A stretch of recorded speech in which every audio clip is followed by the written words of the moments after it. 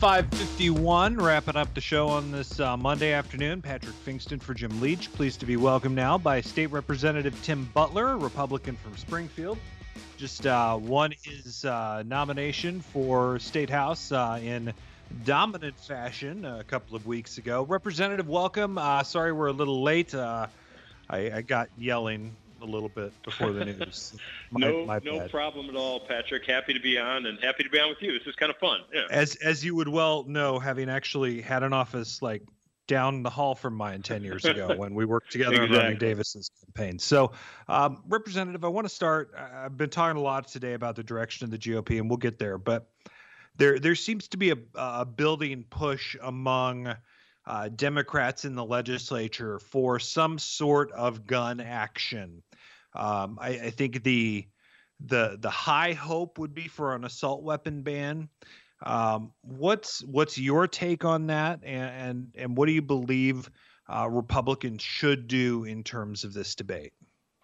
Yeah, I think the first thing is, all of us look at what happened in places like Highland Park, and obviously, no one ever wants that to happen. This is certainly, I think that's one thing we all agree on. It's a horrible tragedy.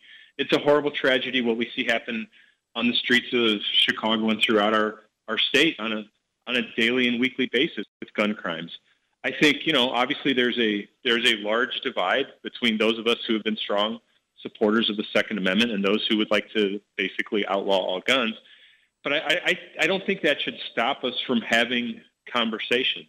I'm somebody who has an A+ rating from the NRA.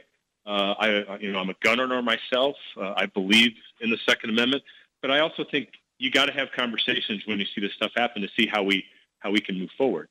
Illinois, as we know, has some of the most restrictive gun laws in the country, including the fact that people under 21 can't buy long guns.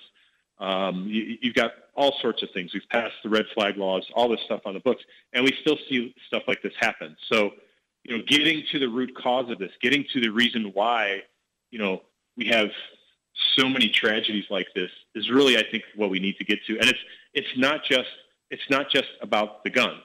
There was high-powered guns in our communities for decades and decades and decades before all this stuff started happening, and we didn't see this. There's a lot of underlying root causes to this that I think we need to take a look at.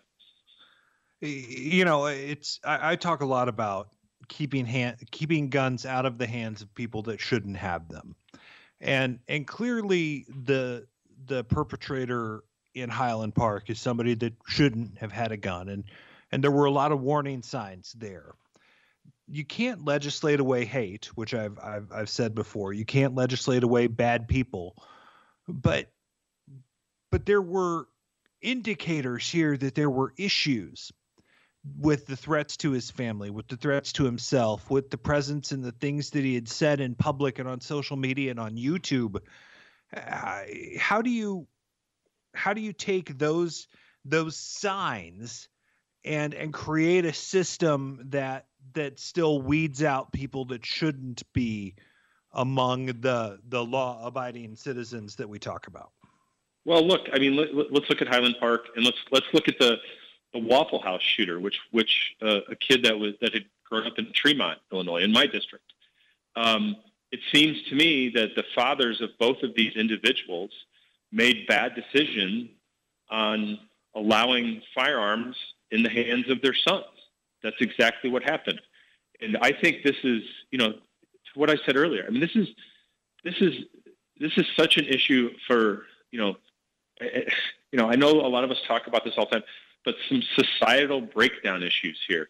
The fact that this kid from Highland Park, obviously was on some really crazy places on the internet, creating a completely different life for himself, basically, it sounds like. There's a lot of forces at work here that weren't here a decade, 2, 3, 4 decades ago that come into play. But at the end of the day, it's obviously going to take, we're legislators. We can look at legislation about these things, but it's going to take family members and people around them to make sure that these people are safe or don't have the guns like this to commit things like this. And that's, you can't legislate that. You can't legislate the fact that, the father put in for the FOID card for this kid. You can't legislate the fact that the father for the Tremont kid gave the kid back his guns after the guns were confiscated. That's something that, legislation won't help, because that stuff is, already on the books, basically.